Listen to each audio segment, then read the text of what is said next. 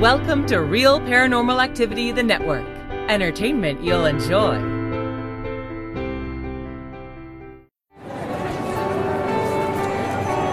You are listening to an RPA production, where people gather.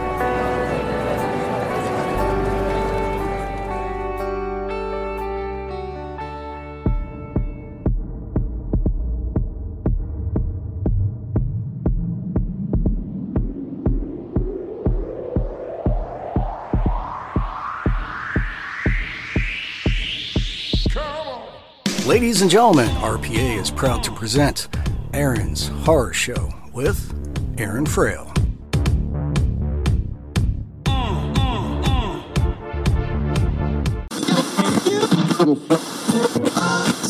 This is Jason Witter, author-illustrator of Tiny East Vampire and Monsters Eating Ice Cream, and you are listening to Aaron's Horror Show. Welcome to Aaron's Horror Show Season 2, where we talk about some movies and read some fiction. If you want to go ahead and get a hold of the show, you can always contact me at Aaron's Horror Show on Facebook, or Aaron Horror Show on Twitter, or Aaron's Horror Show at gmail.com. Thank you for listening and enjoy the show.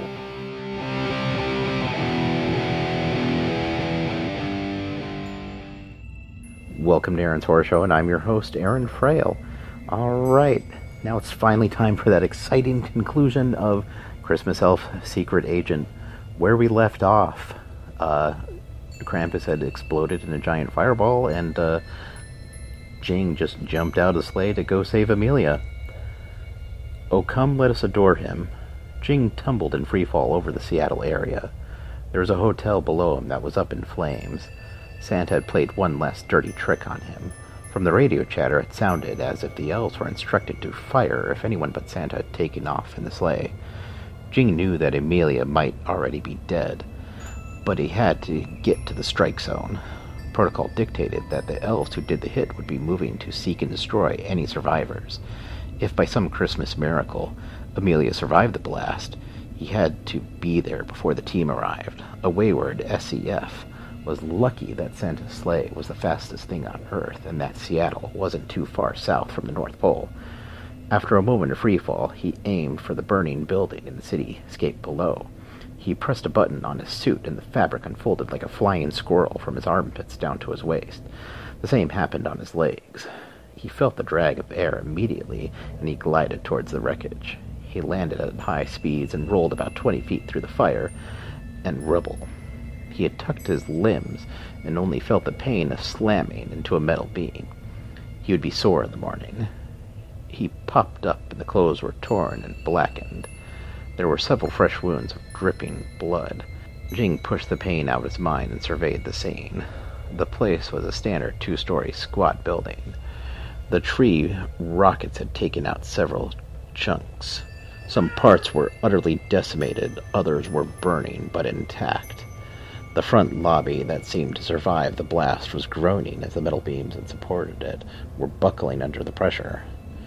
Jing ran to the lobby and kicked open the door. A hotel worker was on the ground clutching her leg. It was hit by a piece of shrapnel. He ran to her and made a tourniquet with the supplies in his pouch. He cried out in pain. "What's your password?" Jing nodded to the computer. "My password?" the worker said and groaned as the elf twisted a makeshift medical treatment a little tighter. "I need to find a little girl who had happened to be trapped in this building. She was here with her parents and maybe some FBI agents." "Oh, her," the worker said. "Room 108. "Thanks," Jing said and dragged her from the lobby as it collapsed behind them. He carried her to a van and set her by the wheel. Jing turned to the hotel and the crater began after room 106. He ran through the hole in the wall of the burning building. He didn't get too far when he stepped on a body. It was one of the FBI guys he saw in the video. The remnants of the room were burning around him. He froze when he heard the voice of a girl cry out, "Help! Help!" "Amelia," he yelled. "Jing," Amelia called back. "Is that you? The government guys told us to hide in the bathroom after boss saw his video online. Mommy and Daddy are hurt. Please help." The boss must have seen the agents in the video and given them some warning. The men who saved their life would have to get a hero's burial. Jing climbed through the rubble and eventually came across Amelia's arm waving through a pile of concrete and metal beams. Jing leaned over and saw a half-intact bathroom.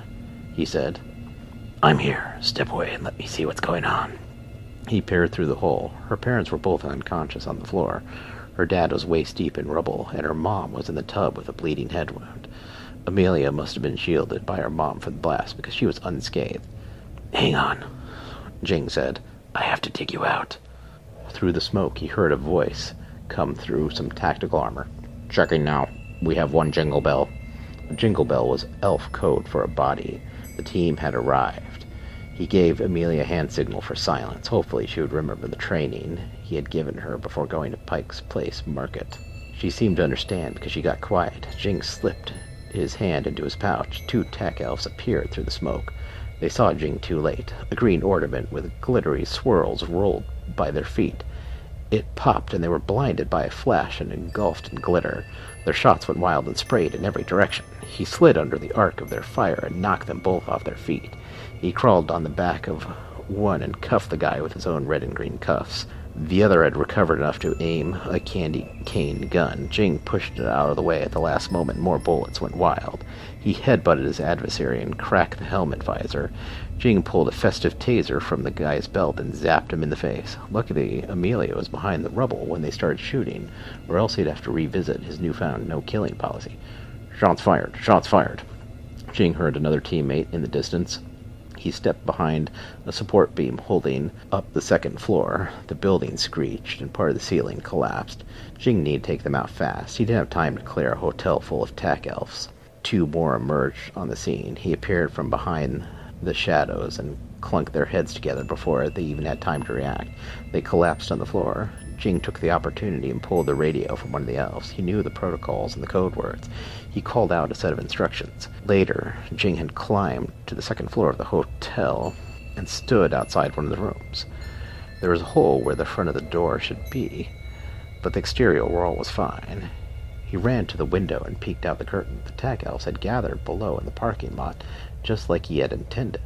One of the last of them appeared, but before they figure out who called in the bogus code word, he kicked out the glass to the window and it shattered on the sidewalk below. "Hey!" Jing yelled and waved his hands. "You guys! There's a flaw in the tack suits. Santa's been meaning to get it fixed, but who would really ever take advantage of it?" Jing took the radio he had liberated from the elves downstairs and had rigged the transmit button to always be stuck in the on position. He dropped it into his pouch. Feedback shrieked through the helmets of his opponents, and all scrambled to remove their headgear. Once the last one was off, he yelled, "Thank you." Jing threw a blue ornament of snowflakes out the second-story window. It blew when it hit the ground and spread a blue vapor through the group. The elves choked and fell over.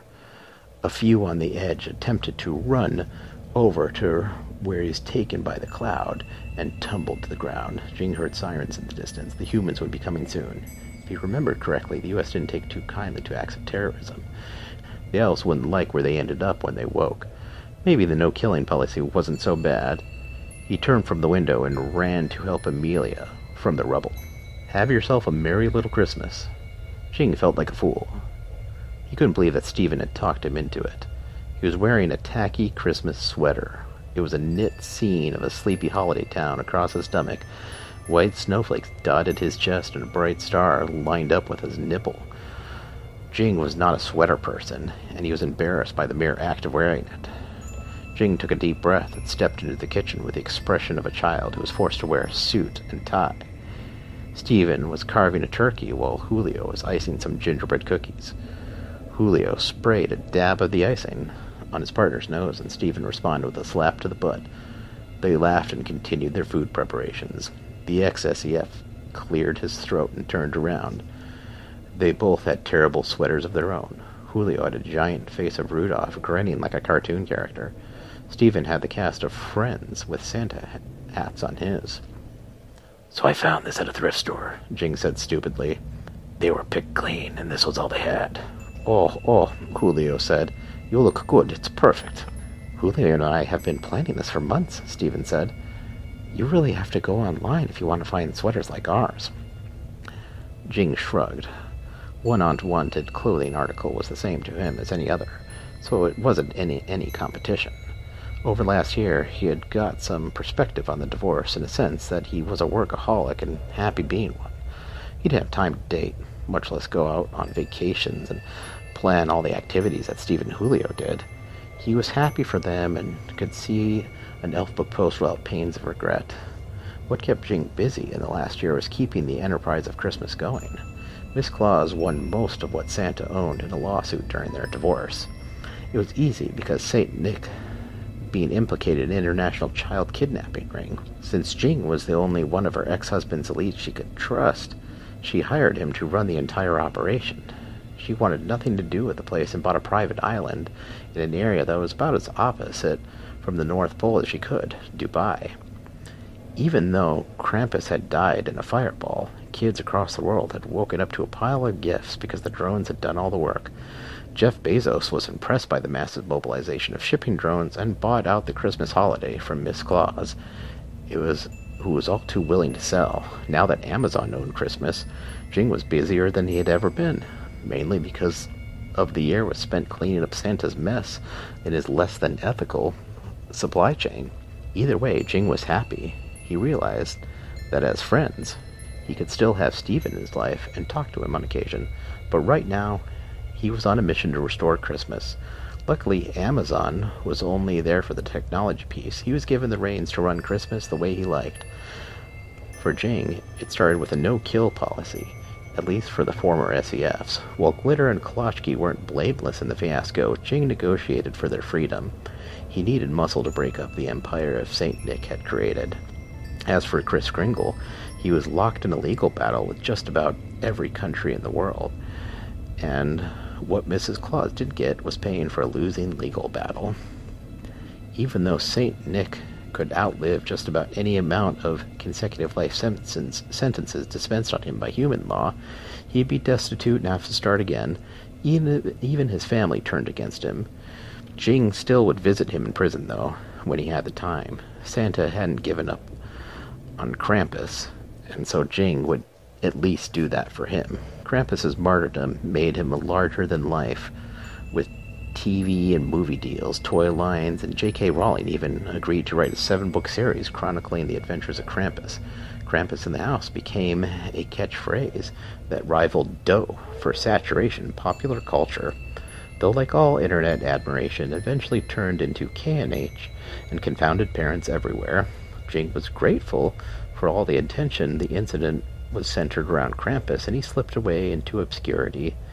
He had enough trouble facing his closest family wearing a tacky sweater, much less being in the limelight. He enjoyed the challenge of making Christmas right again and wanted to spend time with the people closest to him. And now that Amazon had automated the entire process of Christmas, all the elves were able to get Christmas off if they wanted. There were some working because operations had to continue, but they were all volunteers. He was happy they could spend Christmas with his family. Stephen broke Jing out of his daydream. "Hello, Jing, did a snow globe go off in your head?" The new father of Christmas smiled and said, "No. Just happy that we're all here for the holidays." "You're such a sap," Stephen said. "Now grab the enchiladas." Jing took a tray of food. Julio and Stephen grabbed some others. They walked from the kitchen out of the glass doors to the porch in Mexico with the infinity pool. There was a long table set up where all the guests had tacky sweaters. Amelia and Elijah were at the table. Elijah poked Amelia and she told him to cut it out. Their mom scolded them both. Their father asked the boys emerging from the kitchen if they needed help and took Jing's tray. Glitter and Kalachi were discussing their next mission and Jing told them to cut it out. Miss Claus was a holdout on the tacky sweaters and sported her sun clothing line, as she would be happy to never see an inch of snow ever again. Sugar Plum roared with laughter. Even just Bezos was there. Jing sat down at the table and smiled. He was glad to be with family. All right, that was it. That's Christmas Elf Secret Agent. I hope you enjoyed the comical romp of Christmas. That is, of course, way late. July. Christmas in July. But, just thought I'd share that with you. And, if it wasn't for breaking my leg, maybe I would have finished it earlier. But, things happen, and that's fine. So, yeah, if you like hearing stories like this, don't forget that you can always support me on Patreon, or if you just like the podcast, support me on Patreon. patreon.com/Aaron Frale, AARONFRALE. There'll be links, of course, in the show notes. And yeah, thank you so much for your support, guys and gals. And I'm glad to have finally finished this. Next time I read some story, it's going to be Orion. All right, well, thank you and have a good night. And if you have some more podcasts to listen to, then check out Real Paranormal Activity on Mondays, me on Tuesdays, Terry's Mysterious Moments on Wednesdays, and Mr. Patrick Sean Jones on Thursdays, or I don't know, whenever it comes out. It's a Phantom podcast, and don't forget The Witching Hour and Full Dark Productions for some videos. There's a lot of stuff you can get with Real Paranormal Activity, and there's an app for it all. Go to the App Store, RPA app. There you go. That's all you need. All right.